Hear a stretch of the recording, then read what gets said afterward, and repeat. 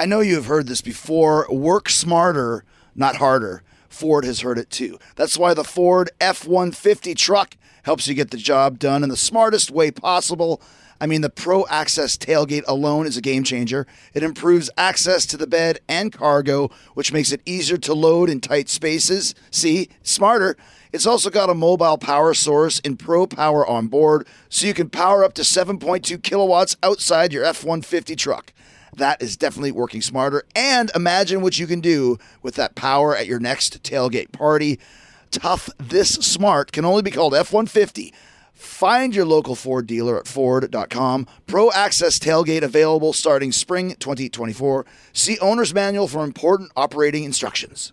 This episode is brought to you by Progressive, where drivers who save by switching save nearly $750 on average. Plus, auto customers qualify for an average of 7 discounts. Quote now at Progressive.com to see if you could save. Progressive Casualty Insurance Company and Affiliates, national average 12-month savings of $744 by new customers surveyed who saved with Progressive between June 2022 and May 2023.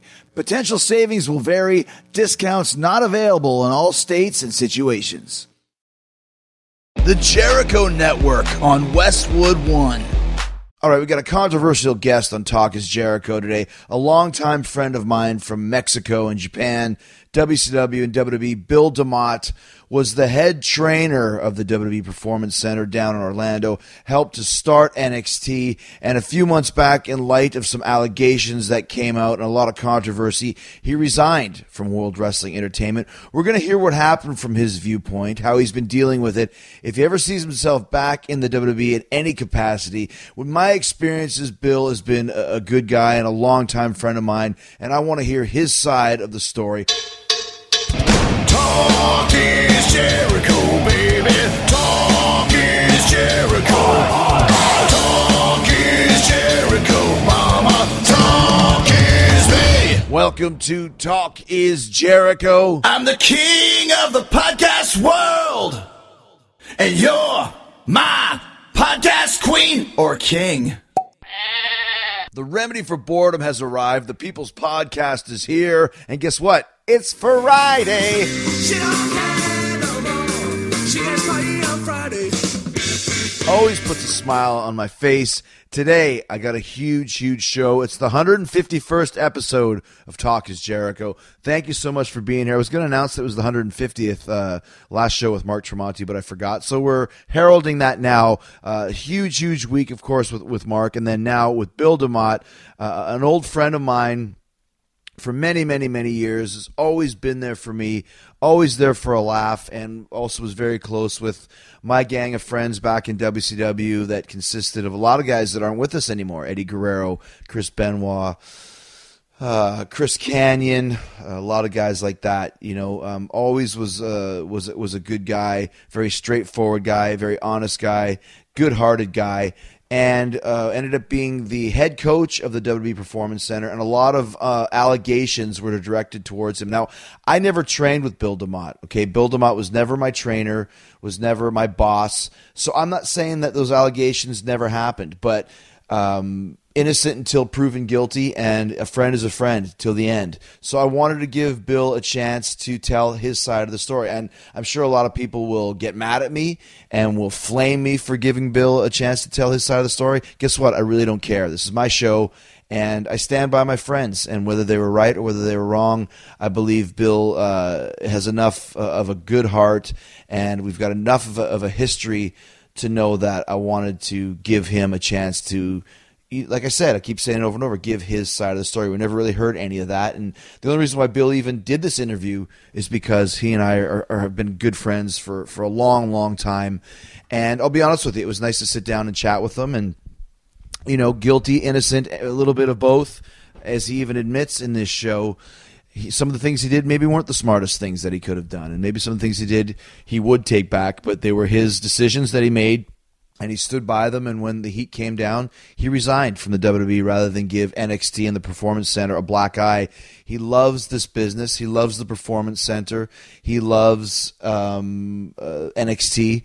And when it came down to it, he took himself out of the game rather than to provide this make this become a black eye in the WWE when it had such a huge upside. So there's a lot of guys in NXT and a lot of guys in the WWE now that owe a lot to Bill DeMott, and there might be a lot of guys that think Bill DeMott's a piece of crap for the way that he trained. I don't know. Like I said, I wasn't there. All I know is I always treat people how they treat me, and Bill's been a good guy for many, many, many years. So he will tell the events as he sees them. And he's only doing that here on Talk is Jericho. So he's also a really funny guy. He's got a very contagious laugh. And speaking of contagious laughs, on my Comedy Central digital series, Nothing to Report, racking up the laughs and racking up the views. Thanks to you guys, well past 1 million views. Hopefully, fingers crossed, on our way to make more episodes. If you want us to do more, watch the show. 6 bite-sized 5-minute episodes. And if you have seen them and you like them, tweet at Comedy Central and tell them you want more. Hopefully, we'll get more. It was a great experience, a great time, and very, very funny stuff. Really, really enjoyed doing them. And I'm also really excited about doing Tough Enough starting June 23rd. The 40 final contestants are now whittled down to basically the final few. So, and I saw them. And like I said, it was a great experience. I'm very excited. I'm jumping in with both feet. And there's some real diamonds in the rough, as you can expect. Some real characters, some real controversial characters, and it all takes place in Orlando every Tuesday night on the USA Network, hosted by Chris Jericho, and that's me. Hey, so I'm getting really busy. As a matter of fact, starting, let me see, June 19th until about July 5th, which is a 2-week span, I'll be in a different city basically every day. I think in those 14 or 15 days, I'll be in 12 different cities. So I got a lot of stuff coming up. I'll explain all of that as it's coming up. But I had a great 3 weeks of real vacation time, hanging out with the family, hanging out with the friends, and I went to Atlanta on Tuesday to see the Rolling Stones. Now, this is the third time I've seen the Stones in the past year and a half. I saw them when they did the last tour in 2013, one time with Wise Cousin Chad and Toho, another time with Ash the Fish Expert. And this time I flew to Atlanta and went with the Duke of Metal, Rich Ward, guitar player in Fozzy, and one of my best friends and my partner in crime for over 15 years. So I thought it'd be cool. Rich had never seen the Stones, and I was like, dude, you got to go. I convinced him to go see The Who a few months ago, and now we went and saw the Stones together. And I'll tell you what, I get there, and it's been a while since I saw a show in a stadium. A rock show. I was thinking back about it. I saw U2 in about 97 on the Pop Mart tour in a stadium. I saw them again on the 360 tour back 5-6 years ago in Tampa. First one I saw in Edmonton, so if you were there, props. Then I saw the Police in Edmonton also when they did the reunion tour. And then I saw Paul McCartney, I think in about 2010 or 11 in a stadium in Miami. So other than that, those are the only stadium shows I've been to for rock shows. And I was like, it's really cool that there's still some bands that can play stadiums, rock bands. Because now it's mostly country. One Direction did a stadium tour. And now we got AC/DC doing the stadiums and the Stones doing the stadiums. And I was a little bit surprised because the last tour that I saw them on in 2013, they just did arenas. But this time they went for broke and busted it out into the stadium. So always a little bit of a vibe, kind of a cool. I got there early because Atlanta's notorious for crazy traffic. I went and saw my boy Flaco Martinez at All or Nothing Tattoo. Got some extra work done on my Jason Voorhees mask with the Winnipeg Jets logo on it and my Canadian flag, which looks very, very cool. Got that finished up, got the detail done on that, and then went over to the stadium, got there a few hours early, and just kind of hung out, as part of the tailgate party. Now, not to sound like a jerk, but I get there, and of course a lot of people know who I am. I'm taking pictures and stuff, so I just kind of went off into one of the back streets by where one of the radio stations were set up and just listened to some Stones tunes and talked to a few really cool people, and they had a dude there playing acoustic guitar, all Stones tunes. So it just really reminds me of like kind of those cool days when you were a kid and you'd go to the show and you'd hang out for a bit and everyone's wearing the Stones outfits and Stones uniforms and Stones shirts and listening to nothing but the Rolling Stones. And so I met Rich there. We went inside and I had bought tickets on the floor. And it's really funny. There's a friend of mine who calls me prom date. And I'll tell you why she calls me prom date in a second. She works in the backstage area, setting up dressing rooms and kind of as a backstage PA for Metallica and for the Rolling Stones. Yeah, exactly. I was like, what, U2 wasn't hiring? He didn't want to work for the 3 biggest rock bands in the world. Just 2 was enough. So she's from Toronto. Her name is Foster. She's an awesome, awesome girl. She calls me prom date because in 1990, before I left Winnipeg to go to Calgary, I went to the prom with this girl called Judy. And Judy subsequently moved to Toronto and became a lesbian. So I did not turn her. We never had sex or anything like that. I just went with her to her prom. But she became part of the lesbian scene in Toronto. So there's a lot of other girls that she hangs out with. And Foster is also a lesbian. And Judy and her became friends. And Judy told her the story. So now everybody in the Metallica camp calls me prom date. Everybody in the Slipknot camp now, because Corey Taylor found out about it. Now he calls me prom date. So I got all these dudes call me prom date. So anyways, Foster always hooks us up, and she got us VIP passes and that sort of thing. And I'd like to be able to say that I went backstage and partied with the Stones. Fortunately, I didn't. It was not a VIP backstage thing. The Stones are far beyond doing meet and greets. It was more of just a room where you can go there and act like a hot shot and whatever. But me and Rich didn't even go. We just saved the passes. But I did get to meet Keith Richards a few years ago at the Jimmy Fallon show, which is a whole nother story that I'll have to tell you another time. But there's a picture online. If you Google Chris Jericho and Keith Richards, you'll see it. Very, very cool stuff. So anyways, you get there, and I was wondering how the attendance would be. Totally sold out. Bobby Dodd Stadium in Atlanta. I mean, this place was packed. I think it holds 60,000 people, and there was probably 59,999. Like, it was that crazy. And, of course, when the show starts, and they start with Start Me Up, they got a little bit of the entrance video, and then it starts, and they walk out there, and, man, there is nothing like seeing the Rolling Stones. And they've got a few dates left on this leg of the tour.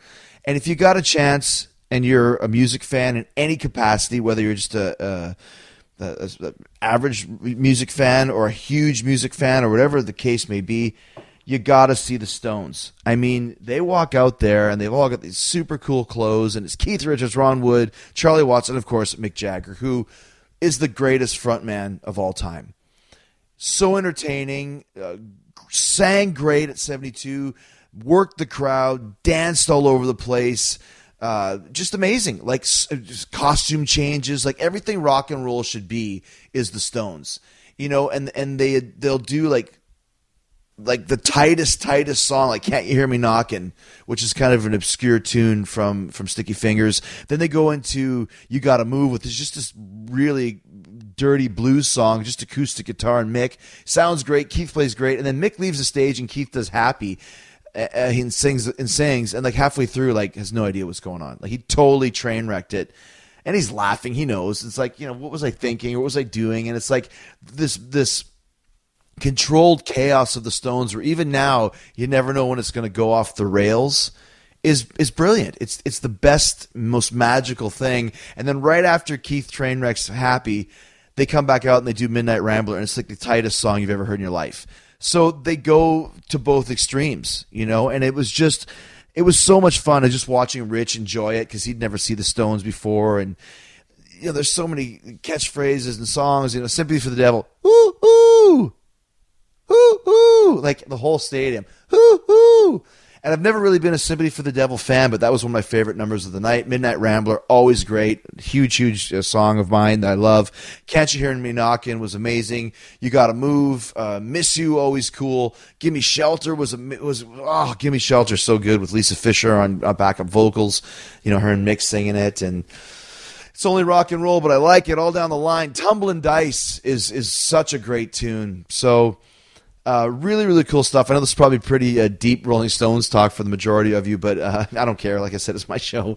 And it was sad to not see Bobby Keys with them. He was their saxophone player for like 40-odd years, just passed away recently. So they had a couple other guys taking his place, but still the core group of Charlie, Mick, Ron, and Keith was incredible. Those guys are so good, and they look great. And like Mick is just insane. Like I said, like he's an inspiration to me. Like when I'm 72, that's going to be me. I'm going to have like a 25-year-old's body and a 70-year-old face, but I'm going to be cool. I'm going to be hip. I'm going to be rocking. I'm going to be singing songs. I'm going to be dancing. There's this one part in Midnight Rambler where Mick just started losing his mind. Just this crazy dance routine. It was just like, that's going to be me, guys. I'm just telling you right now. If you're feeling old, You don't have to, because the whole attitude of the world has changed due to the Stones, due to McCartney, due to these guys like Springsteen in his mid-60s. They go out there. Paul Stanley, mid-60s, looks better than he ever has. Entertains better than he ever has. These guys have changed the rule book of what is old. Like if you look at a 65-year-old man or a 72-year-old man, you know, he's gardening and can barely move. And then you got this other 72-year-old man who's commanding a stadium stage, and every girl in the place would have had sex with him. I don't care if they were 18 to 80. You know, he's got that power. And rock and roll started in the 50s, and the Stones came out in about 62, 63, and guys like the Stones and McCartney and those type of guys, they still act young, they look young, they got this youthful attitude, and it's changed the world. Once again, they changed the world in the 60s with all the way that pop culture changed around the style and the fashion and the music. And now they've done it again with changing the cultural fabric of what exactly is deemed to be old. Before, 40, done. Lordy, lordy, look who's 40. Ah, you're old.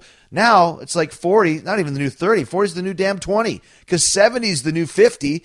And 50 is the new 30, and I don't know what the hell I'm talking about, but I do know that when I'm 72, God willing, if I make it to that age or make it past there, I will never lose the youthful attitude that I have, that Mick Jagger has, that Keith Richards has, and you will never hear me say, I'm too old for this, or I'm too old, or I'm old. I don't feel old, and at 44 years old, I go to a Stone show, and the 74-year-old drummer, 30 years older than me, 2.5 hours of playing rock and roll music and not missing a beat. Charlie Watts is one of the greatest rock and roll drummers of all time, even to this day at 74 years old. Think about that, 74. How old is your grandma? I'm talking to you, Cindy Lou in Mehemany Falls, Wisconsin. How old is your grandma? Right? 70, 73, 74. How old's your grandfather, Chuck, in Detroit? You know, think about that. Your grandfather is Mick Jagger, and you'd be like, oh my gosh, like I am not even close to being middle age at 44 because Mick Jagger is just hitting middle age and he's 72. So anyways, if you get a chance to see the Stones, they call them the greatest rock and roll band in the world, and they are right, okay? Do I have other bands that I like better? Of course. I love Iron Maiden, I love Kiss, I love Metallica, I love the Beatles, but the Stones, longevity-wise, diversity-wise, chemistry-wise, you can't beat them, even to this day. Go see the Stones, man. Ladies and gentlemen, the Rolling Stones. That's their intro. Jess the Body Ventura said that he gave that intro once. And last night when they said it, I got goosebumps. I'm getting goosebumps talking about it. And I'm getting goosebumps thinking about Bill DeMott coming up. All right, there are some seriously talented luchadors in AEW, and not all of them speak English, which can make putting together matches a little challenging sometimes. That's why I signed up for Rosetta Stone.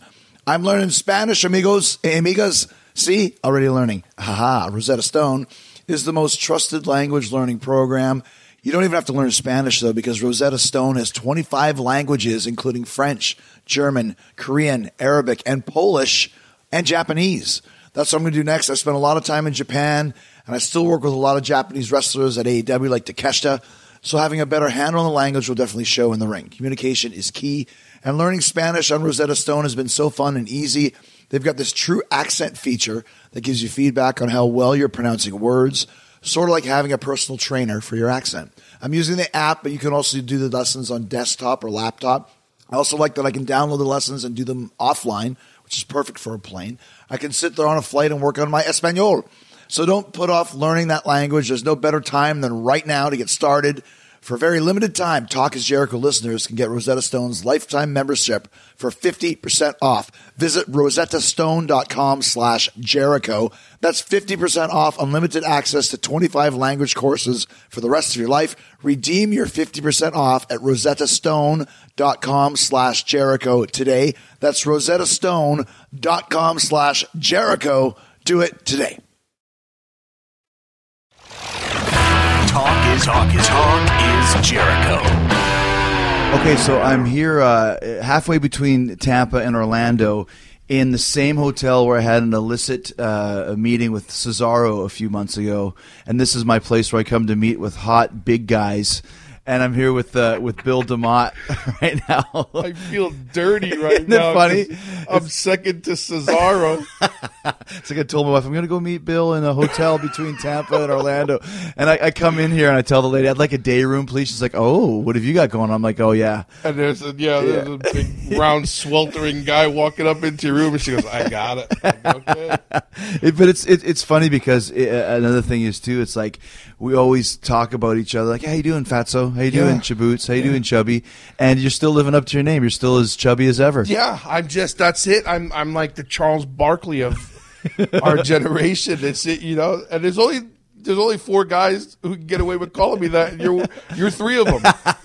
But yeah. Well, that came from the Chubba Bubbas, Yeah. which was our gang in WCW. The most ridiculous group of it came from Johnny Grunge, Yeah, it was Johnny. who had no business calling anyone chubby, called everyone chubby, and so Right. him and Teddy were running, and we all came from the same place, and by the time we all were in WCW together, and then it was just the running thing was he would call everybody chubby, so then it just became the Chubba Bubbas, and he had some fan make the hats, and then we had shirts, and it was you and Eddie and Chris and Chavo and Johnny, Teddy. The only 2 chubby guys in it were me and Roadblock. Yeah, Big Joe. And I spoke to Big Joe not too long ago. He's a grandpa, the whole thing, up in Rochester still.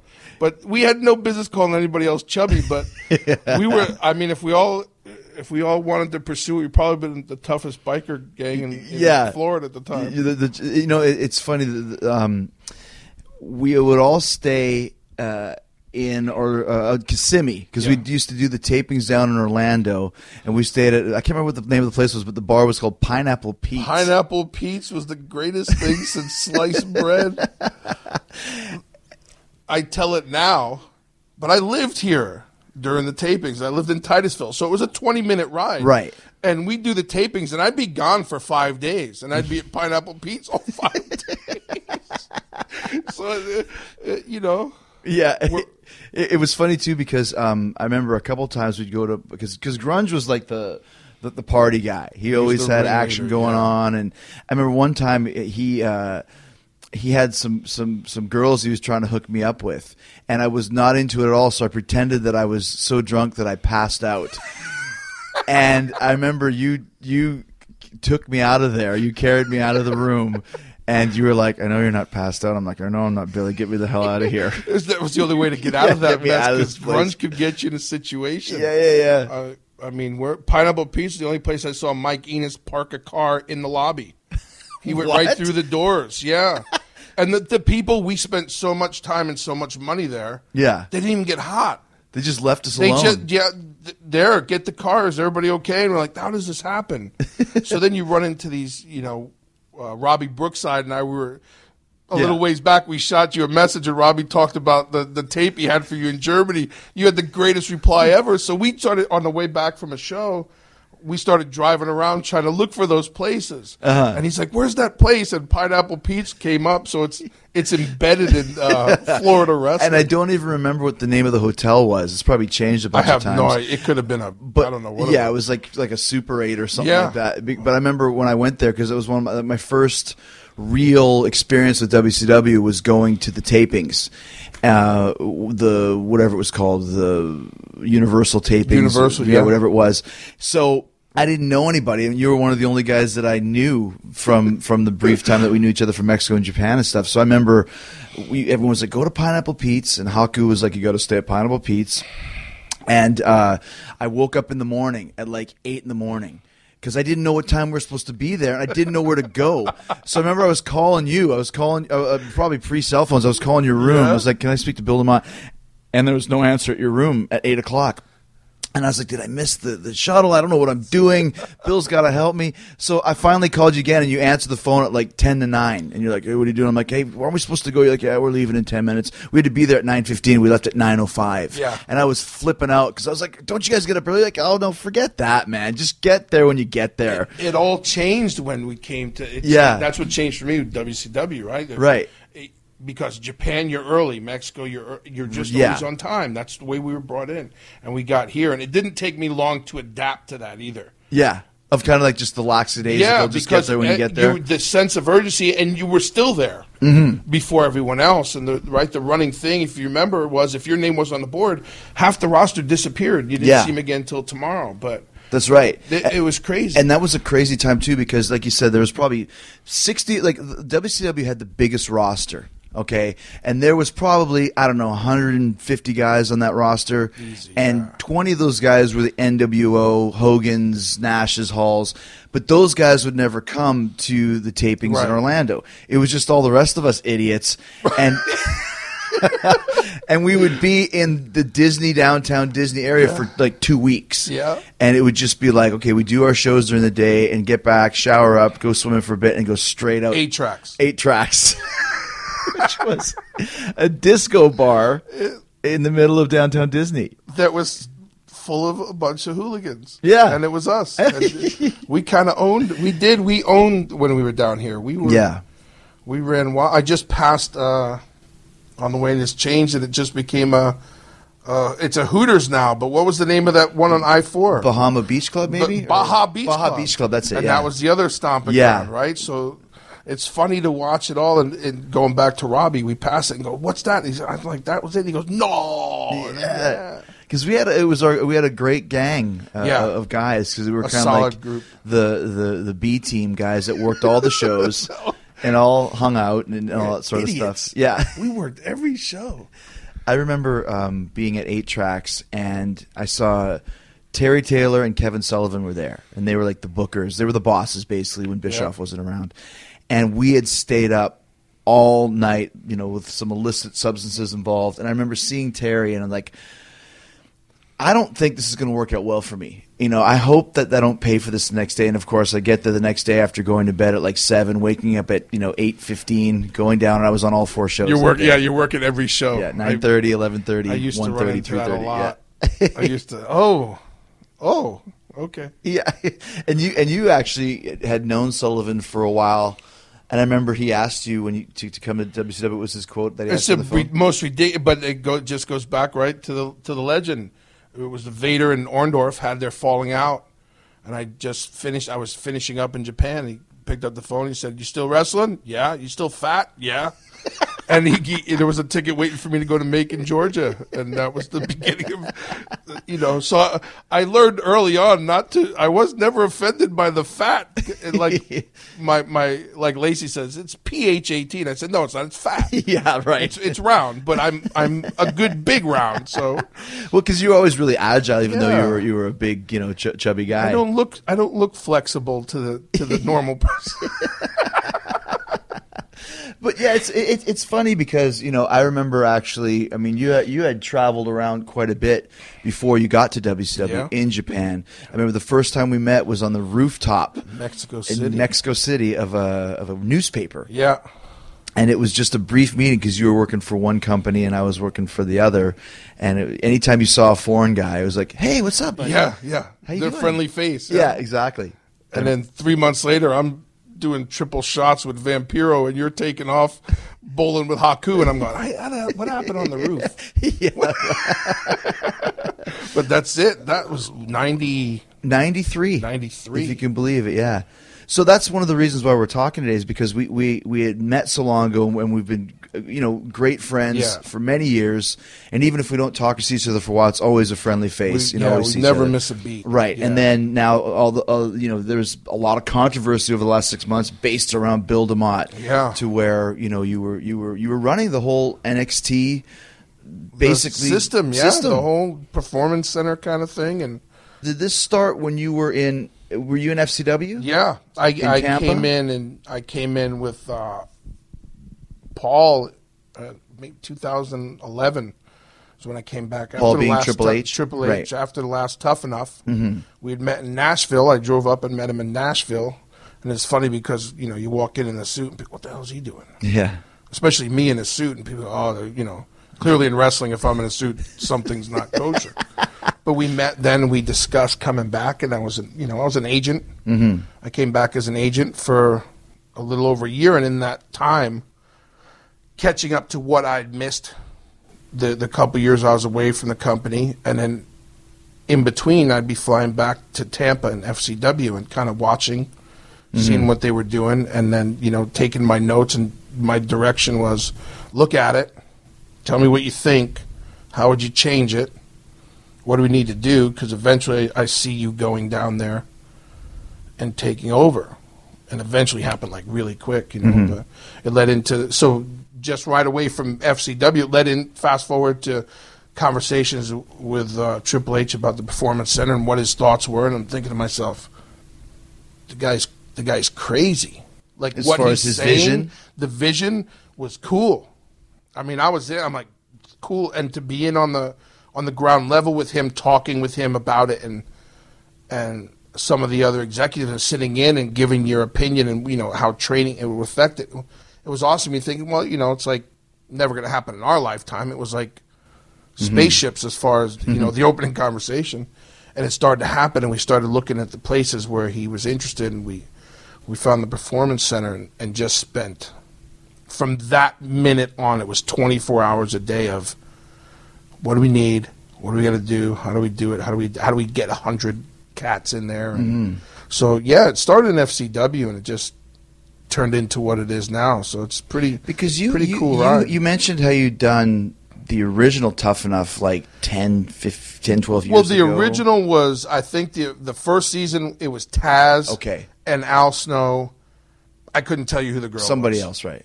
Then the second year was Taz, Bob Holly, and Al Snow, and I couldn't tell you who the girl was.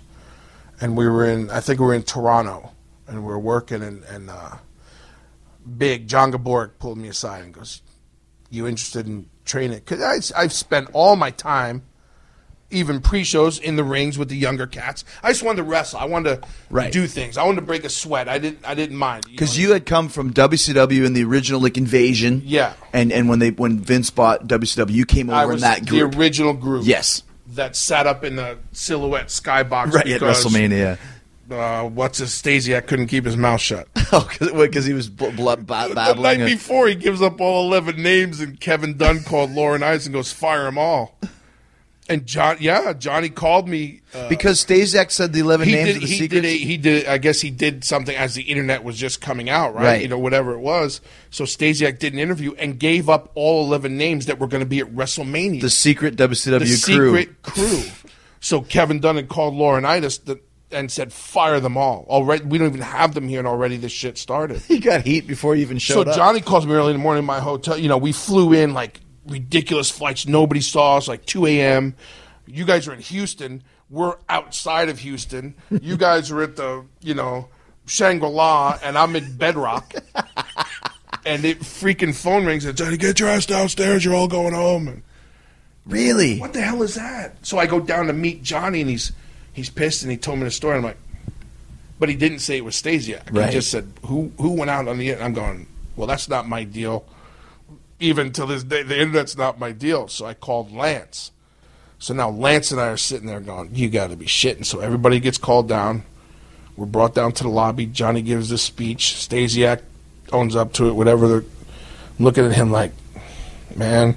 So they took us. Ernie Ladd meets us. Ernie Ladd? Ernie Ladd meets us in a bus. They take us the back route, stick us in a skybox with cheese and crackers, and said, "Enjoy the show."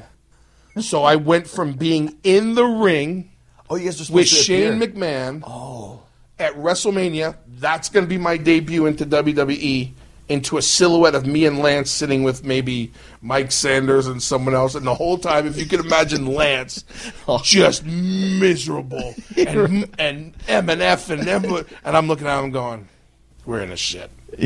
And the WrestleMania was over.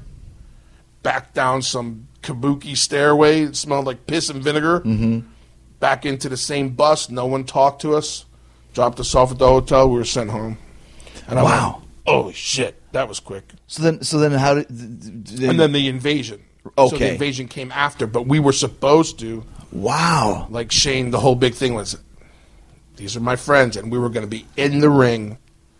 In front of the 70,000 people or whatever it was. In Houston, and I'm going, man, I feel like I've been here before. And I'm like, you always wonder, how do you get yourself? But from then on, because you were there before us, and you were always trying to drop the knowledge on us, every one of us, me, everybody, and you were like, hey, this is how it's done here, and you knew the ones who weren't paying attention, and we did. We were guilty by association. Yeah. Well, we were all guilty by association. Because you were WCW right. guys. And then, as they started bringing in Goldberg and all the guys that had guaranteed money, well, this group apparently wasn't it. We had to get that group, and then Ray was in, and Ray was in, and then we're back to square one. Like, that invasion would have been so huge if it would have been the whole group coming in together. Goldberg, Flair. I think in the first group you were probably the biggest name. You and Lance. Yeah, because well, Booker Lance wasn't was first. even there I yet. was saying there was no Booker. Right. There was no Ray. There was no. Yeah, It like was Buff Goldberg, Bagwell. Bischoff. Yeah. There's Buff It Bagwell. was Buff, and he started it out. God, dog. He didn't. I don't even know. I don't mind guilty by association with the right crowd. But I got burned from the jump, and I'm like, oh shit! How do I dig myself out of this hole? But then when you finally did come in, you were working with the company for a bit, and then, like you said, then the Tough Enough comes. So right off the bat, the company must have seen something in you, knowing that you're going to be a good trainer. Yeah, and then John, because Johnny and I knew each other from Japan, and Right. when he finished up in WCW, and in the off days when we weren't doing house shows then or live events, hey, you want to go to Cincinnati, or hey, you want to do this, and hey, if there was a tryout in a town early on a house show, Billy come in early and roll around with this kid and see what he's got, that kind of thing.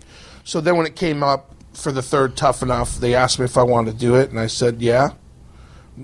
Just any opportunity, take the opportunity. Worked out, because that show was, at the time, that was the biggest MTV thing. Right. That's what led MTV into the reality shows and all that stuff. okay, And that's yeah, where yeah. The Miz and all the, because once they saw the reality TV. So I came in the third season, and I did 3, 4, 5, and 6 or whatever it was. But you had the reputation of being like the hard-nosed coach. And that's kind of the right. It's the thing. What people see is what it is. And that's followed me ever since that season when they fired Hugh Morris and brought Bill DeMott in.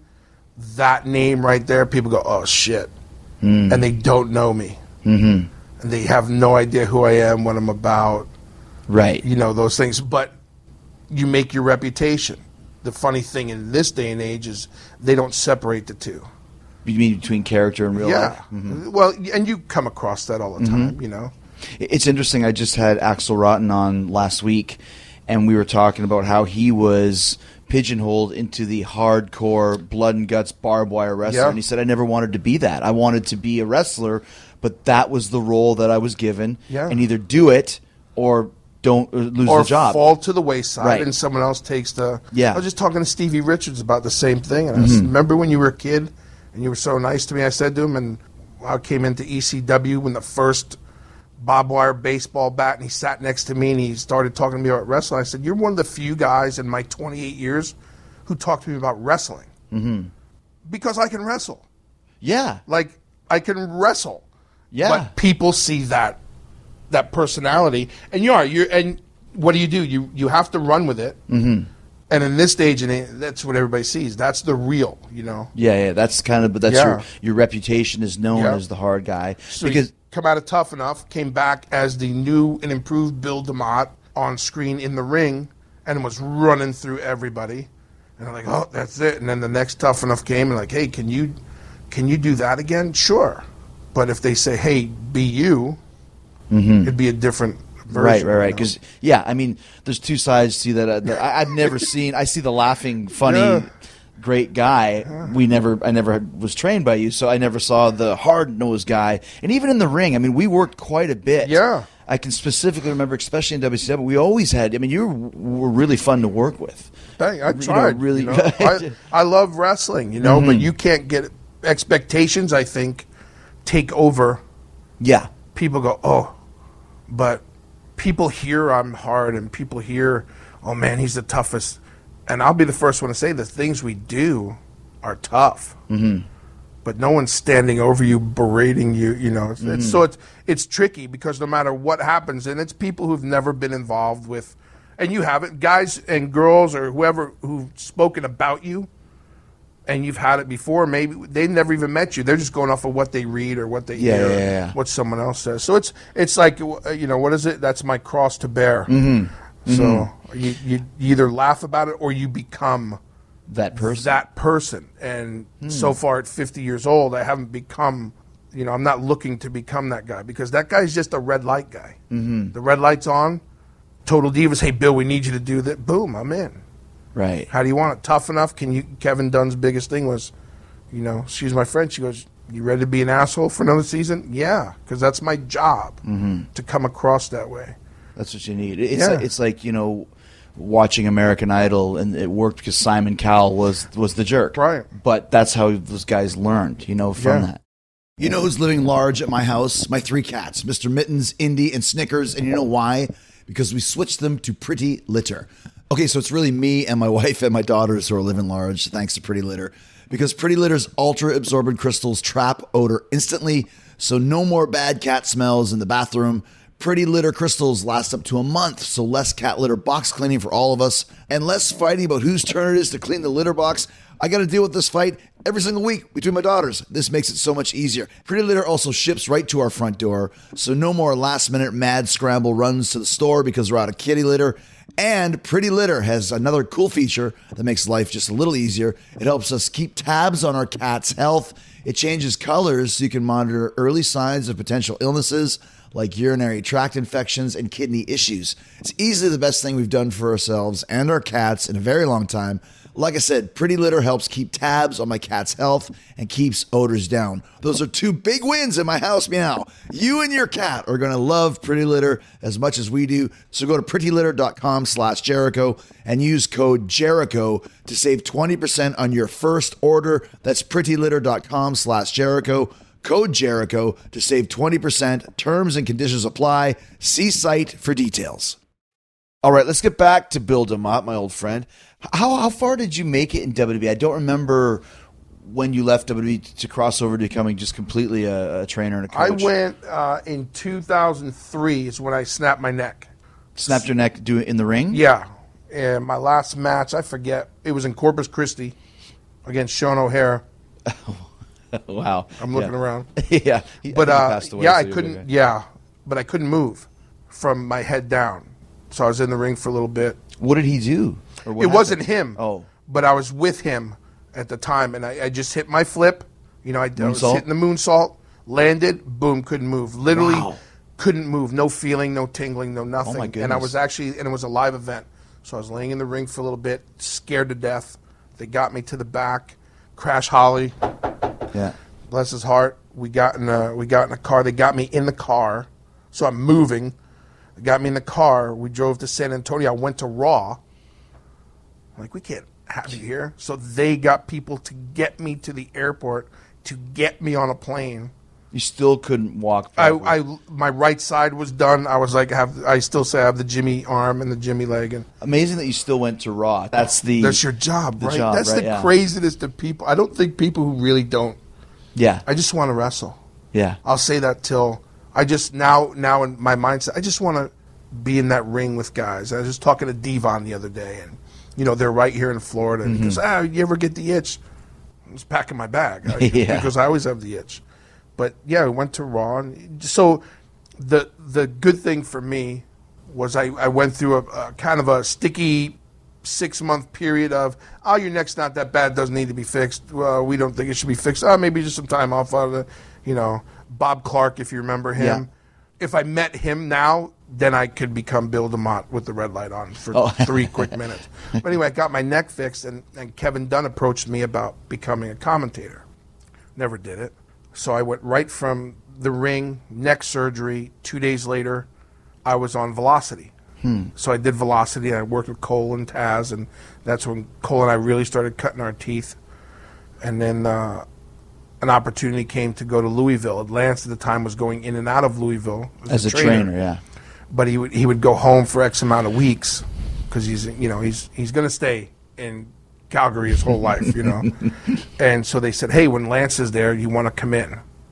So I was doing Velocity, I was doing Tough Enough, and the in-betweens, I was going to Louisville. Right. And I was just eating it up. I could care less. I was just digging it. And they're like, oh, you want to take over Louisville? Because I think they had offered it to Lance, but he didn't want to move or whatever. So they offered me Louisville. So Lacey and I were getting ready to look at houses in Louisville. We got to Louisville. I brought her in and we got to Louisville. And like, we're thinking about opening up Atlanta. Yeah, but I'm in Louisville. No, you're going to go to Atlanta.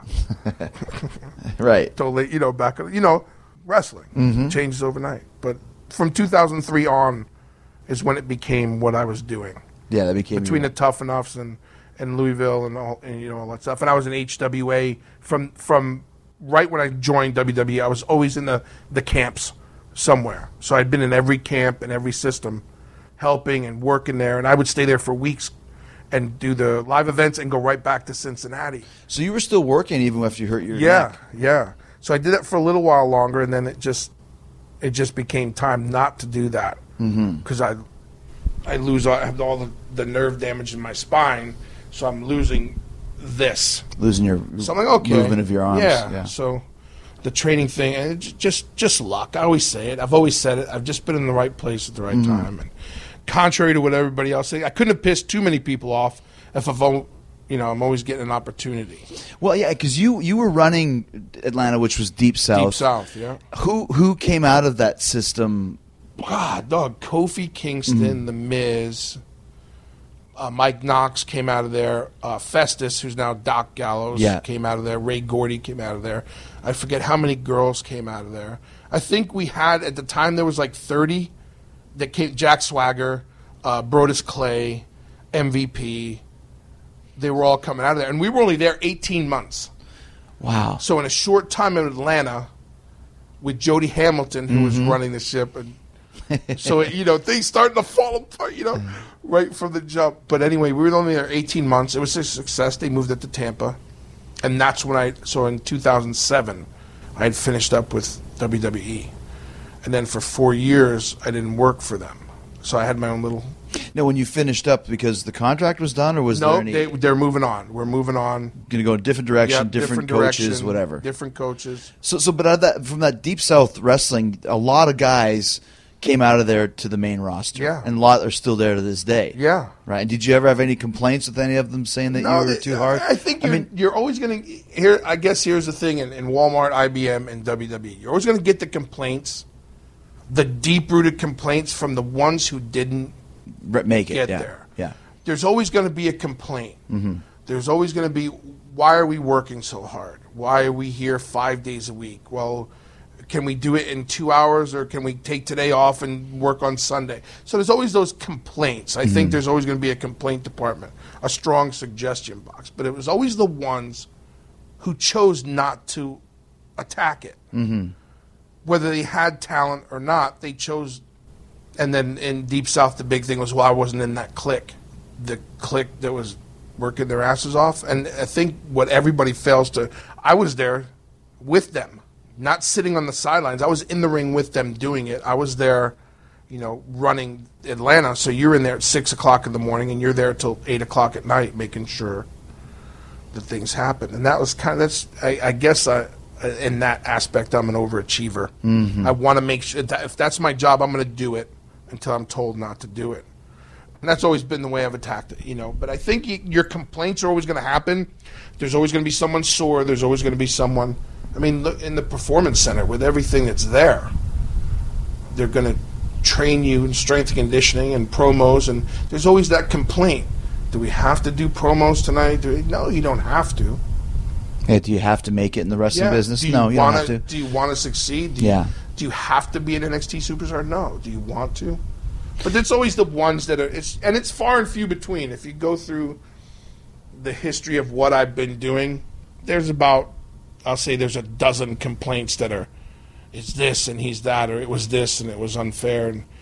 But I'd like to weigh out the hundreds, damn near thousands, that have come through it, even the tryout camps that have come through it, and the people you've dealt with, and then the 12 who say, this was inhumane. But see, it's interesting to me, and I'll say this, and I took a lot of flack, online for standing up for you. Yeah, you did. You took a beating. I did. And the thing is, the reason why I did it, and this is, I still might take flack for it, and it was a different time, but in 1990, and Lance Storm was there with me every step of the way, the training to get out of the Hart Brothers camp was very, very, very hard, very difficult.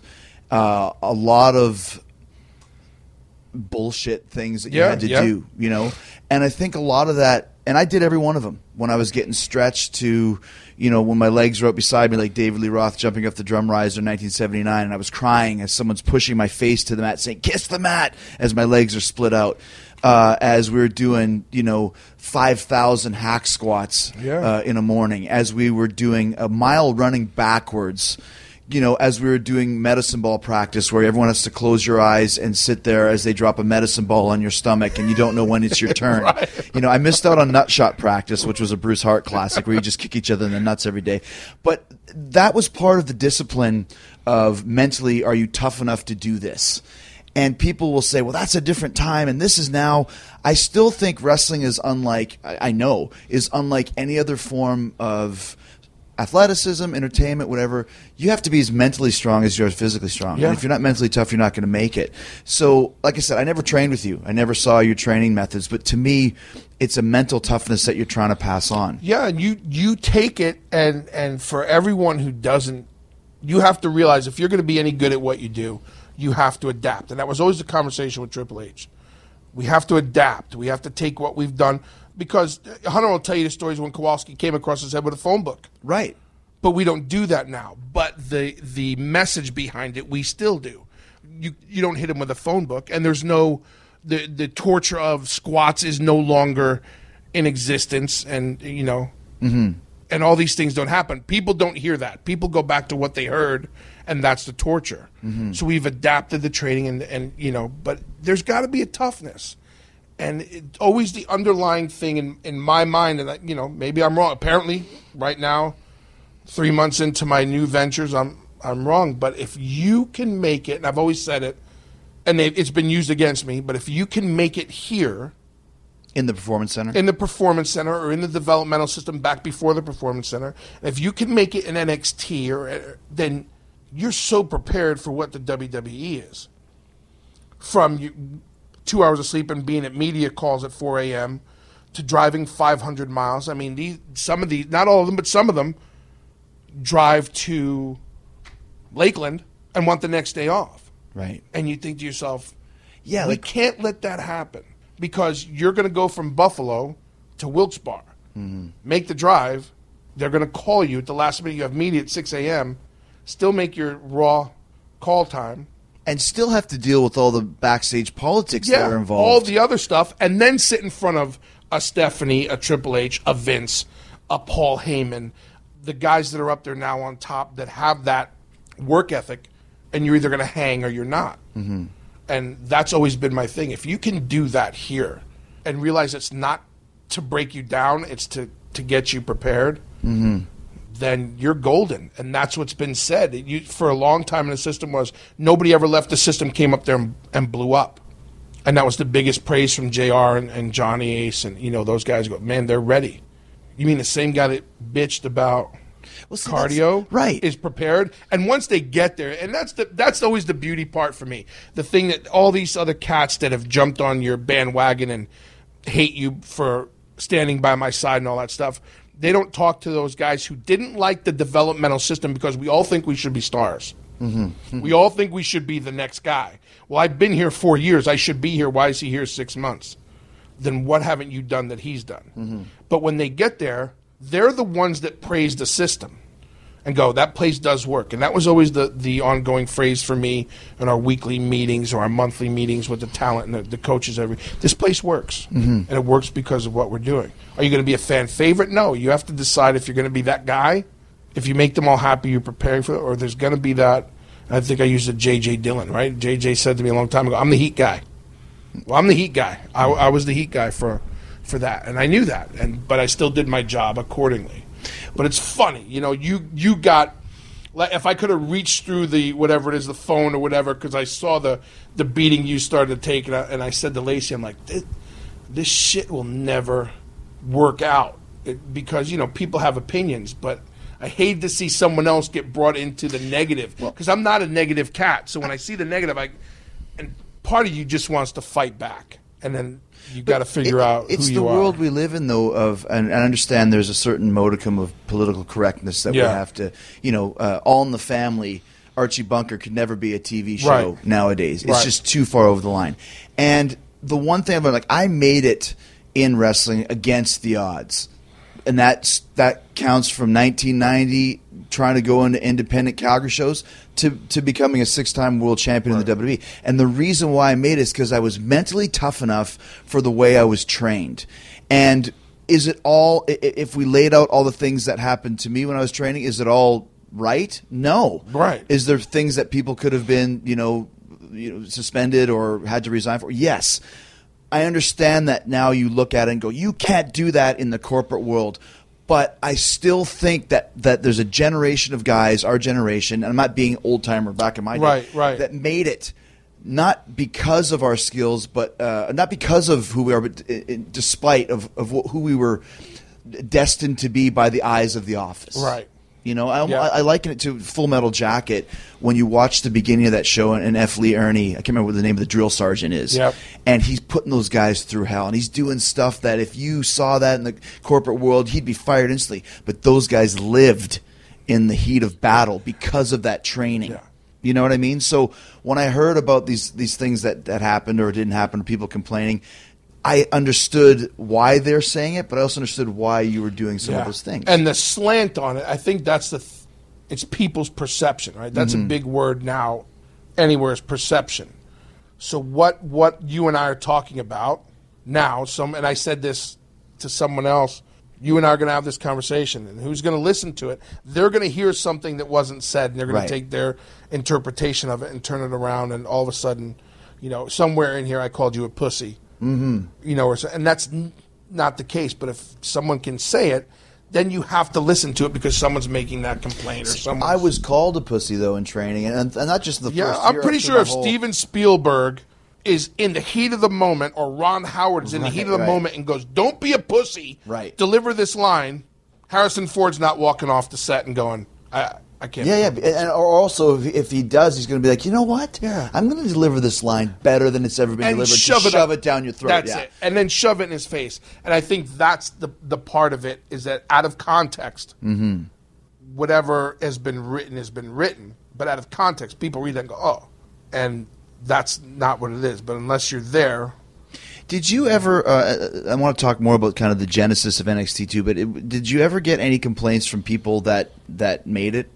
Were there ever people Oh, they'll tell you like that- a Miz? I'm sure Miz went through the ringer with The you. Miz went through it. I mean, Miz was famous. One of the biggest issues I had at the time was Make a Deal Friday, and they'd make a deal to get out of training on Friday because Thursday was our taping, and we'd clean up the arena, and then we'd review tape, and we'd go for about an hour or so and get some stuff in. It's a 5-day-a-week job. We know it's a 7-day-a-week job, Right. but to them, so they'd make a deal. So the funny, quick Miz story is, we'll do 2,500 squats if we can leave right after. My reply was, deal. yeah. And I sat there while they all, the whole place, did 2,500 squats. Some were pissed off they made the deal. Some laughed. Some figured out that it took them longer to do 2,500 squats than it would to train for an hour or so. But literally by the weekend, I got a phone call and an email from Laurinaitis of what am I thinking making them squat all day. And that wasn't the case. That was their call. And so the morale building turned into a couple of people, much like the jelly donut scandal of. Now, what was the jelly donut scandal? So, I mean, here it is. Here's the jelly donut. Make a Deal Friday. That's for the talent to come together. And in hindsight, I've said this, in hindsight, was it the smartest move? Absolutely not. But you work with 30-something people every day. You try to keep morale. You try to keep that. I believe in that team thing. Although we're individuals, if we train together, You're the coach. if we bond, Yeah. and this is their deal. Fridays was their deal. And if you talk to Zack Ryder and you talk to Doc Gallows and Mike Knox and Nykirk and Lauren Williams and all that, some of the Ryback and all these guys, some of the deals were the most ridiculous things in the world. And that's what it became. How funny can we get? What's the most ridiculous thing we can do? Have some fun with it and move on. Well, I'll sit there and let him squish a jelly donut in my face with his bare ass. What? Who's in on that? 2 people raise their hands to sit in the corner and do it? Doc Gallows jumped up at the opportunity to run across the ring and squish a stink-faced jelly donut, and that was it. In hindsight, it's the most ridiculous thing ever. But the way it was portrayed was making them do these things, and it had nothing to do with me. In hindsight, I'm the leader. Right. This is your deal. Everybody's in on this. Everybody else was in on it because they weren't part of it. They got to watch it. But there's one cat with a phone, takes a picture. Picture says 1,000 words. And it is something that a lot of people don't understand. In wrestling, there is a lot of warped sense of humor that we're all on the same page. Hornswoggle was on, and Adam was on too, Edge, talking about Tommy Ball. When they would sit there and Tommy would sit there naked with his ball bag and you'd throw stuff at it, and if you could hit him in the balls with a roll of tape or a Coke can or whatever, you would win. Yeah. Now, if that was a picture taken and like Tommy Ball, or remember Jim Duggan, the soap monster? Yes. He'd run out of the shower covered in soap and hug you naked and covered in soap. If you took a picture of that and someone, Jim Duggan hugged me naked when I had soap all They over. made me stand there naked. Well, Right. But that's it. Yeah. So there's that thing, and you talked about. There's that thing about wrestling that's not here anymore. Mm-hmm. And now, and it truly was. It was something fun, morale building that didn't appear for 4.5 years later until someone wanted to use it. Taken out of context, it's something that could get as that a could tool. get all of us in trouble. And that's exactly what it is. Again, smartest move ever, as the coaches said. No, but was I? Did Tom Landry think like that, or Belichick, or these guys? And I don't know because I'm not there, but I'm sure they do things, and boys will be boys. So, Right. But The sweet sound of sports you love from Sling. The collide of football pads. The squeak of shoes on a basketball court. The crack of the bat on a home run. The slice of skates cutting across the ice. But what about this one? That's the sound of all the sports you love, all at once. Starting at $40 a month. Experience it all live with Sling. Sling. All right, Bill, you mentioned before about the genesis of NXT. Now, I was just there last week to do some stuff for Tough Enough, and I couldn't believe it. Unbelievable, I couldn't, right? honestly, dude, it is so high tech, over the top, amazing. And I see you smile, proudly. Like you had a lot to do with the building and the growing of that place. Yeah, it's you're set. There's nothing, and that's been the phrase that has been said. And that's every rookie orientation. I led the introductions, and you have a 2-day rookie orientation where you hear all the things that are presented to you, both in and out of the ring, the things that WWE provide for you, that how important you are as an investment. And the thing if you don't succeed in the Performance Center, it's because you're not doing something. It's said just like that. Right. You've seen every room. I've given 1 million tours. I've done 1 million interviews out of there. We've done tryout camps. We had the Muscle and Fitness guy who joined the tryout camp because he wanted to see it, and he was a hidden part of the tryout camp. The guy working for the magazine Muscle and Fitness. he went through the tryout camp, and there's nothing we when I was there's nothing we would do different when there was a guest. This is the way it was. Green screen rooms and voiceover rooms, and the success that's come out of there.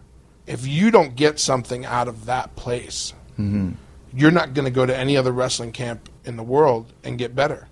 You can learn different things, but Right. that gym alone is unbelievable. Amazing. And I was counting. There's 7 rings. There's a whole full course gym.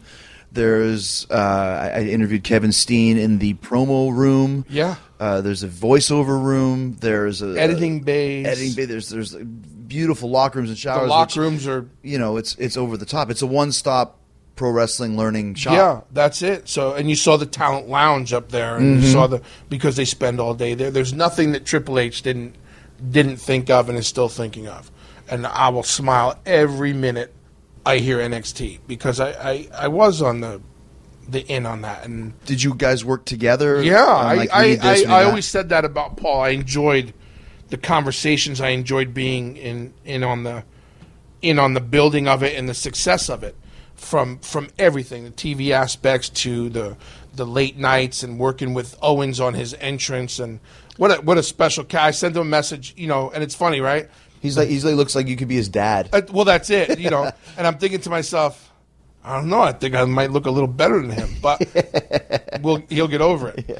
But he's on fire. Yeah. But to send these guys, in this age of text messages and everything else, and Kalisto debuted, and all these guys debuted, and Neville debuted, and for all the bad things that are said, when those guys reach out, and the girls, and so proud of all the girls there, and you just keep in contact with them and telling Owens the other night what a great job he did, against Cena, and just hearing back from him. That's all worth it.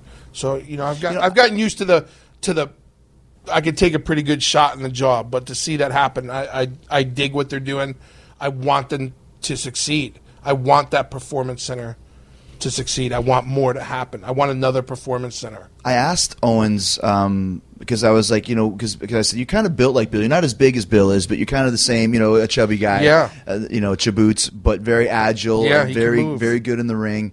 And I said, did you get? Did you feel like Bill was giving you a little bit of a not a free pass, but a little kindred spirit? He said, no. He said Bill was just as hard on me as he was on everybody else, but he wasn't like over the top hard. He wanted me to succeed, but he wasn't giving me a free pass because I was a chubby guy too. Yeah. And I've asked a lot of people, and there is a lot of guys out there that say they really benefited from your training. And once again, people will probably steamroll me for saying that, but Owens has said it, and Zayn has said it, and Neville has said it, and all these guys understood what you were doing there, and now look at the fruits of the labor that's happening. Yeah, you don't have to, at the end of the day, and something that when you build your coaching team, you have to remind them, we can be friendly, but we're not their friends. Mm-hmm. If they succeed, it's because of what you're doing.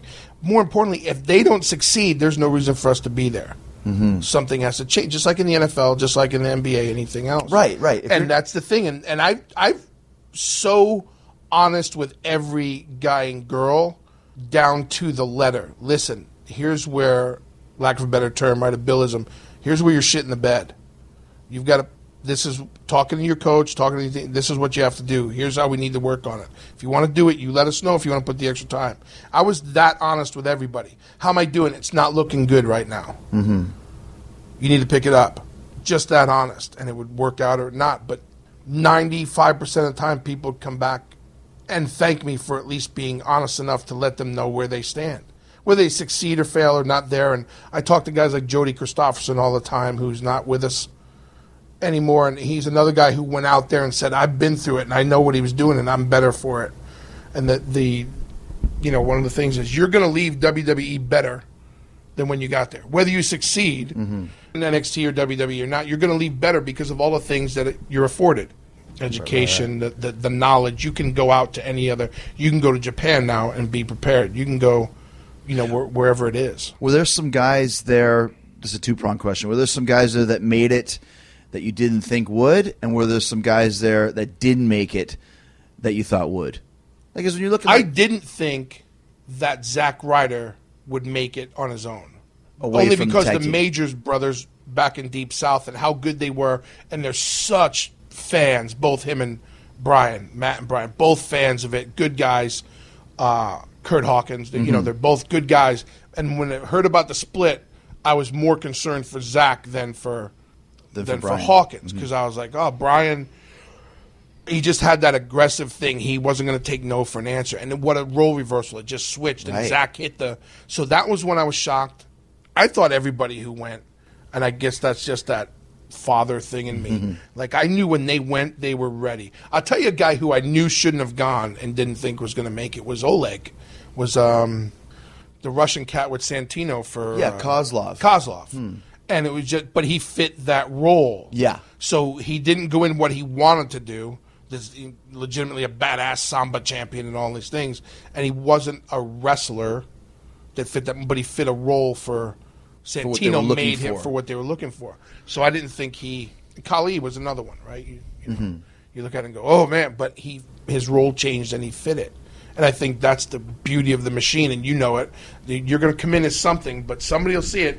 But it's still up to you to make it work. Right. And I think that's always the underlying thing for me is you don't know what they're going to – Adam Rose, you don't know what it is But once they hand it to you, you have to, Bray Wyatt, you have to make it work. If they're going to let you run, Xavier Woods now is finding his chops, right? And he could be a manager for the rest of his career or whatever, and let Kofi and Big E do the brunt of the work. Right. But you never know.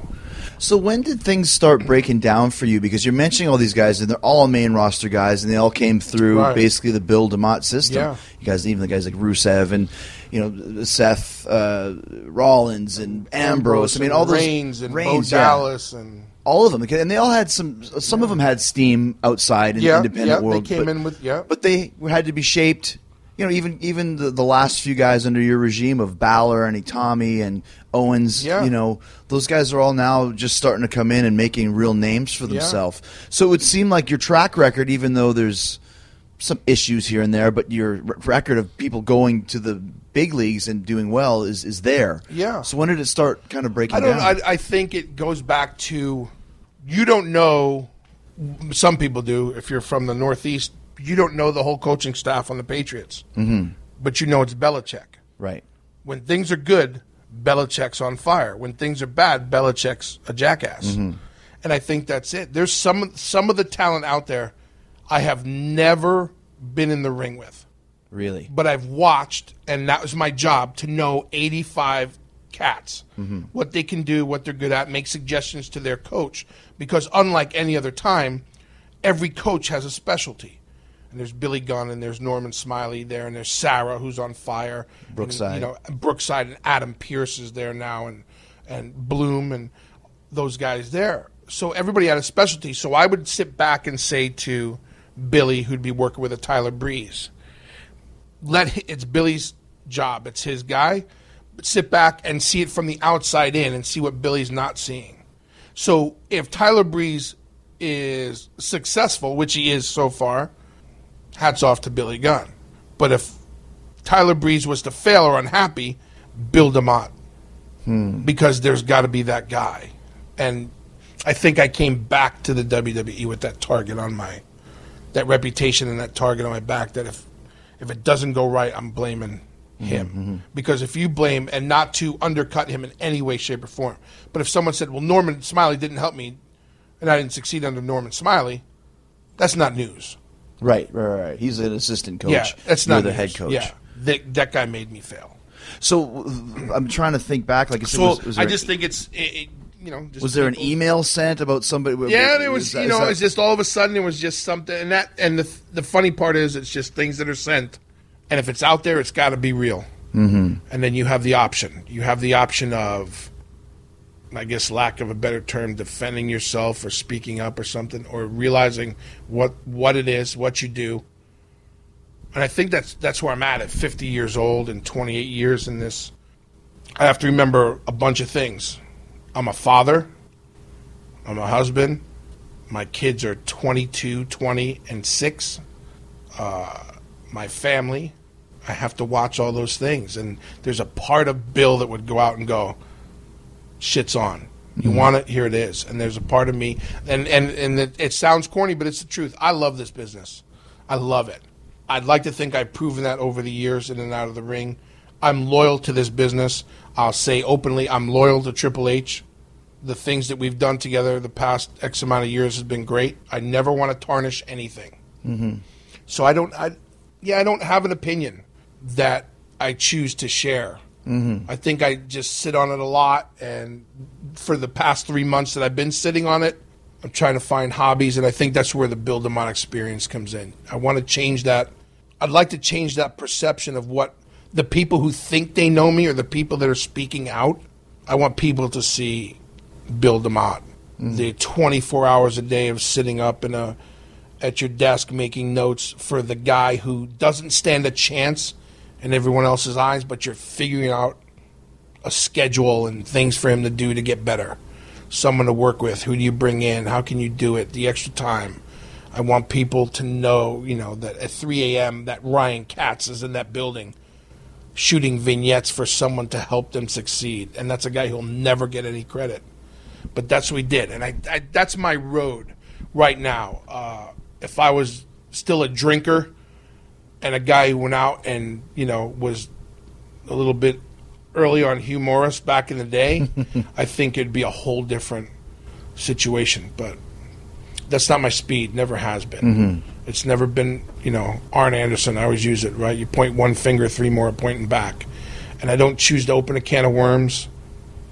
That's a good point. Yeah, because there was kind of a domino effect with this guy said something and this something and the jelly donut it's funny thing. how And then, people jumped in. There was again, I don't really want to talk about it, but there was a girl who said she paid to come to a tryout camp and she was mistreated and she paid to come to the camp. No one's ever paid to come to a WWE tryout camp. You were invited. Right. But this girl, she just got her name, so she got a couple more followers.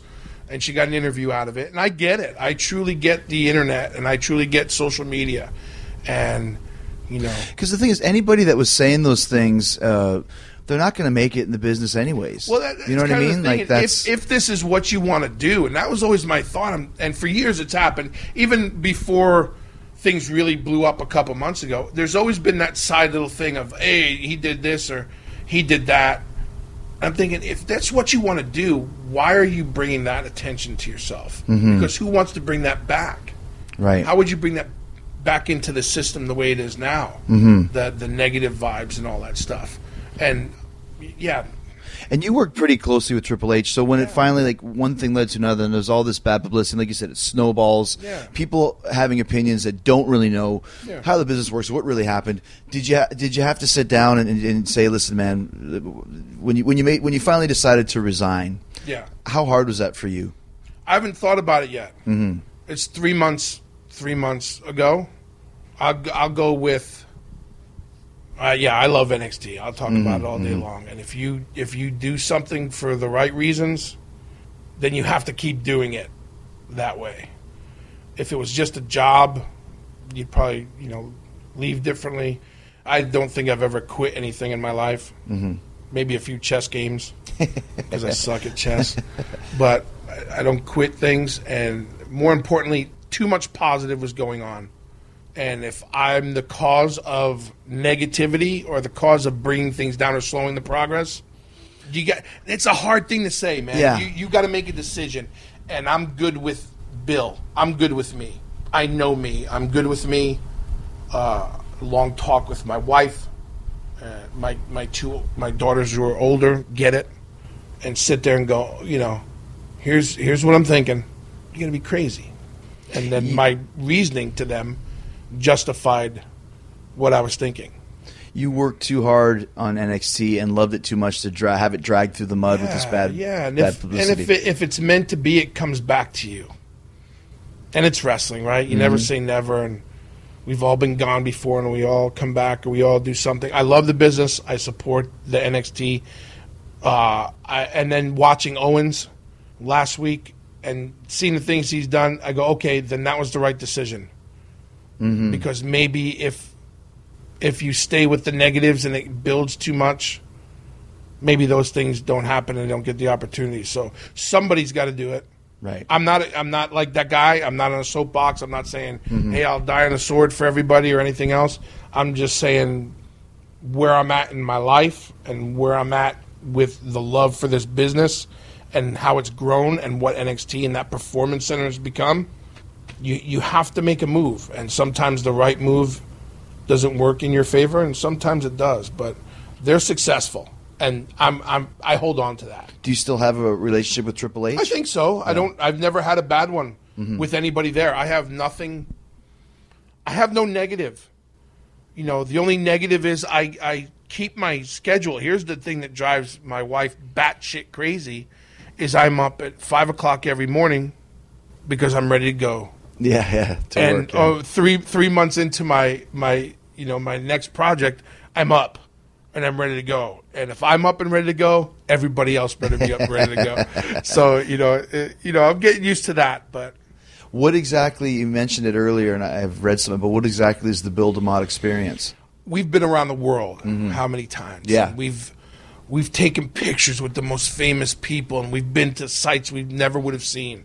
I never would have been out of New Jersey. And I've been around the world so many times and lived in these places and got to experience so many things. But I've never gotten to know people. And I want to meet coaches, and I want to meet people that have unique stories, and I want to experience a little bit of what they do in life and what they do in their life, how it affects others. So I just started thinking about the Build 'Em Out experience, and I want to go out there, and I think it's going to be successful. I think when this first episode comes out, and I met with a stunt legend, Charles Bronson's right-hand man, and he worked with Elvis, so I was in right away. And I went to his camp, 100 acres out here in the middle of Central Florida, and I spent the day with him. We shot this great episode that we're finishing up, and we're going to air it. So it's a YouTube show? It's going to be a YouTube show, and hopefully it turns into some kind of reality Actual show, right? Actual Reality show, show. yeah. And I ran into a good friend of mine from years ago, Steve McChesney, who's become my manager and has got me out there for some TV, hopefully some TV parts. And you figure all that Tough Enough stuff and the Total Divas, you know, there's got to be room for a big bearded, husky young fellow with strapping, ruggedly handsome. ruggedly handsome. I'm sure Michelle Pfeiffer needs a Yeah, but a date. yeah, so the experience is, you know, I'm going to go meet with my pastor, and I'm going to go I want to meet coaches and how they affect people's lives, how they live how they see things, because truly perception's reality. Mm-hmm. But I want to just bring that experience, and I don't think a lot of people other than you and a handful of solid other cats really understand that I'm actually pretty funny at times. I have a good sense of humor. I love people. I love life. I love the business. And you get to talk to these guys, and you get to talk to some of these women and go, hey, what's it about? And, you know, how's it affect you? And When is that going to start? I'm hoping by the end of summer it's up and running. I'd like, to me, I want to put the first episode out. It should be done editing this week. I want to put it up. Mm-hmm. I just don't want to wait another month to put another one out. So Yeah. As I'm learning I'm working with the cameras myself, and I'm taking that energy from coaching and coaching myself. And the funny part is, you know, I've learned about Periscope. Okay, yeah. Ridiculous. I don't get it. Instagram. I'm a big hit on Instagram. You know, so I'm trying to, and I think the funny part is I'm going to do a Build 'Em Out experience on Build 'Em Out and have someone interview me. My goal is to turn all the negative vibes into a positive thing, and if not, at least sway whatever opinion is made about me. Mm-hmm. Well, and like I said, that's one of the reasons why I said what I said, because I don't like getting in internet wars or anything, but you're a great guy. Thank you. You're a funny guy. I couldn't believe when you jumped on it. I sat there and I said to Lacey, I almost picked up the phone and called you. I read it, and I'm looking at it, shaking my head, and Lacey goes, what? I said, Chubby got involved. Yeah. And she saw it, and she went, oh, man. People got so mad I took the damn thing down after it. I'm like, they got so, and that was right, and then they go, oh, he deleted it, and I'm like, I'm getting beat up again. I swear to God, I didn't make him delete that. And I was like, holy crap. Do you still have, I mean, when you told Triple H that you were resigning, was it a closed door? Do you think there's still a chance you could go back at some point? I don't know. I think it's also so fresh. I think it's so fresh. I'd be lying if I said in the back of my mind somewhere, you know, be doing something. Mm-hmm. I'm not sure, but I'm not going to wait on it, because I think it would drive me, you know, it'd be like being that kid again, waiting for that phone waiting call for the call, your independent shot. And I think you and I have both done that enough. So I'm going to try to stay busy and take the knowledge I have, bring it into this side of things, and hopefully it's TV and get some kind of movie stuff going. Mm-hmm. And after 28 years in wrestling, is it possible to walk away from the business entirely? No. Mm-hmm. No. I've lied to myself and said but I can't help it. On Monday night, there I am.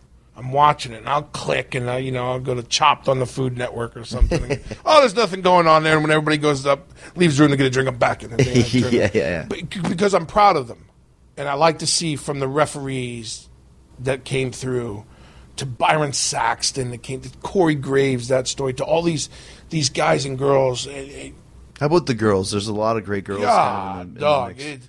Did you have a hand with them too? I'd like to think so. Mm-hmm. With Sasha and Charlotte and Alexa Bliss and Carmella, who's come on. So Becky Lynch and Bayley. I'm a huge Bayley, and I've spent a lot of time. You got to be a special cat to spend a lot of time with the divas, and you know that. to work with them and talk to them and things. So, is there? And just getting ready to wrap up. Is there some guys down there that you think are like wait till they make it to the main roster? You wait and see, like some guys you think are going to be really popular. I think, yeah, always that Scott Dawson is on everybody's mind. He's been around for a couple years now. North Carolina kid. Him and his partner are a good little team. There's Mike Rollis who's down there, Dylan Miley who's down there, and I'm not sure who the guys you ran into when you visit. There's so many, it's hard to... Everybody in that group has something to offer. And what they always are being told, and I hope they never forget, they just have to wait. And if that's the place you have to wait, you're in the money. You're in the money. You're getting paid. It's a full-time job. You might as well be main roster the way they get treated. I mean that in a positive way, and all things they're afforded. And if you can be in your bed right now every night with your wife, or as you move to Florida, whatever it is, or with your girlfriend, or just in your own bed, cooking in your own kitchen every night, whether you get home at 8 o'clock or 10 o'clock, or you're done early, this is Shangri-La. So, but to say who's the next one, it's tough. It's tough because even the guys like Uha's in now, and those guys have to work. Owens and Zayn and Neville, while they got there quicker than some, they had to work twice as hard because they came in with a reputation. These guys have been traveling around the world. Owens, 15 years, been doing this, and he didn't just get brought in and go, okay, here it's yours. Here's right. He works his ass off. He was setting up the ring. Yeah, setting up the ring. He became a leader. Hey, Bill, I got to talk to these guys. Am I out of place doing it? No, it's your locker room. Do your thing. So there's a lot of guys. There's a lot of girls. All the internationals just got in there. Guys that we went to Dubai and scouted and did a 3-day tryout. So anybody can do anything in that place. So You got all the opportunities. It's all the opportunities are there. And last question from your own career: which if you had to choose one or two of your favorite matches that you ever had, does one jump into your head? I think my first one with Randy Savage. Wow! Because I had no business. I had no business doing it. I cut a promo for Terry Taylor at CNN, and he said, "Can you do something about Savage?" It was my very first day in WCW, and I cut it. And all of a sudden, I'm on Saturday. They aired it on Saturday main event. Which was a big show at the time. Was the big show, and then all of a sudden on Nitro, I'm working with the Macho Man. Was it a barn burner? No, it probably sucked on ice, but it was. I was in there with Randy Savage, and then just a bunch. The other than being an internet darling, I think the next biggest thing I'm known for is being Goldberg's first opponent. That's right. You started the streak. Yeah, Did you have any idea? No, you started it. What? I know I was the first one. I think I was the second one, the 15th one. We all did many favors for Bill, but no idea. And I don't think, nobody had any idea. And you had your things with Goldberg. Yeah. And how do you make it work? And if I would know then what I know now, you could do so much more. But it was like, hey, Bill, you're working with him, and we need him to go up. Okay. Yeah. And all of a sudden he's Goldberg, and I'm in the Dungeon of Doom. I'm like, what the hell? How did you get the name Hugh Morris? It was humorous. Yeah. And then because I did that laugh. Oh, you're like I came in as the man of question. They didn't know what they were going to do to me. They didn't know what to call you. They called me the man of question. So in the interview I did it, and he said, hey, that's very humorous. And when they said it on TV, I went right into the office. I don't get it. Because Shivani and those guys said Hugh Morris. And I said, who names their kid Hugh Morris? So Sullivan, you stupid bastard, it's humorous. So they started calling me the laughing man, Hugh Morris. And I still didn't get it. But every time I went and saw The Who, and every time I hear them sing Who Are You, I always text Adam because he did a promo. Because he did the promo. Who are you? Yeah. Hugh. So I'm sitting there with Adam and Jay, and they're doing that. I'm looking at them going, I can take these two. This is funny stuff. But that's what I'm known for, right? Stand there with Austin in the middle of the ring. He goes, is that funny? Are you loud? I go, oh, my God. Yeah. So. Well, dude, it's good to talk to you, and I'm glad you got a chance to kind of give your side of some of this stuff. Bill DeMott Experience. We'll keep an eye on that, man. You chubby bastard. All right, thanks to Big Bill DeMott. Whether you agree with what happened, whether you have your own theories about it, you got to admit Bill had a very heartfelt story there. Loves the business, and I don't think we've heard the last of Bill DeMott. And I appreciate with him sitting down exclusively right here on Talk is Jericho to give his side of the story and tell his tale and finally break the silence about what really happened in his mind at the WWE and at the Performance Center. We'll be checking YouTube for the Bill DeMott Experience. He's already working on some episodes, some cool stuff coming up. We will keep you posted, and I'm going to keep you posted. I'm a little nervous. My summer run with the WWE starts tonight. The Y2J WWE Summer Tour starts in Springfield, Illinois. Live event. And remember, there's no TVs, no pay-per-views, although there will be one WWE Network exclusive straight from Tokyo, Japan. It's going to be amazing, though, starting, like I said, Springfield tonight, tomorrow, Terre Haute, Indiana. June 20th, Las Vegas, 27, Boston, 28, Reading. And actually, July 3rd and 4th, I'll be in Tokyo, but July 2nd, I'm sorry to say, I will not be in Singapore. I was originally supposed to be on that show, and I was pulled off the show, and we found out that, hey, guess what? June 30th, where do you got to be? In Orlando for Tough Enough. And I thought that I could get to Singapore on July 1st, but you can't. It's really strange. You got to fly, I guess maybe through Los Angeles to get to Singapore. Maybe you got to fly through Japan to get to Singapore. But any way that it worked, the only way I would get there is at 11:55 or something p.m. the night of the show. As in, the show starts at 7:30, and I wouldn't get there till 11:30. So I'm not on the Singapore show. It bums me out. I'm sorry. I love Singapore. I was there once before in my life, but I won't be there this time. Hopefully I'll get a chance to be there again. But I still will be in Tokyo, Japan, July 3rd versus Finn Balor, July 4th versus Neville. Then the 10th, Philadelphia, the 11th, Pittsburgh, and so many other dates are coming up. It's a handful of shows, but I'm excited to come back and hang out with you guys. And I was excited to spread the word about Axel Rotten. Remember, youcaring.com/Axel Rotten. Let's help out Axel, man. He needs some money to help him get out of that wheelchair and help walk again. I donated, and I challenge all of you to donate as well, okay? If you like this show, if you got a couple extra bucks, if you ever watched ECW or just appreciate the wrestling business, Axel is a true warrior. He needs our help. Let's give him some, okay? Besides that, some Fozzy shows coming up still. June 25th, Valor Ballroom in Des Moines. June 26th, Hard Rock Hotel, Sioux City, Iowa. July 24th in Kitchener, Ontario. 8th is Festival of Friends in Ontario. 9th, Heavy Montreal. Then October 30th, we hit the Kiss Cruise. Then the Cinderblock Party World Tour continues in the UK and Europe, starting November 14th in Germany with Nonpoint and Sumo Psycho from Canada. So many cool dates. Go to FozzyRock.com for all that information. All the VIP information you don't want to miss out. Oh, thank you so much for being here. Thank you for checking out my supporters, my advertisers, my sponsors, Koios, FX Network, Dollar Shave Club, TrueCard, DDP Yoga, and of course the sponsor's been there with me since the first ever Talk is Jericho episode, Amazon.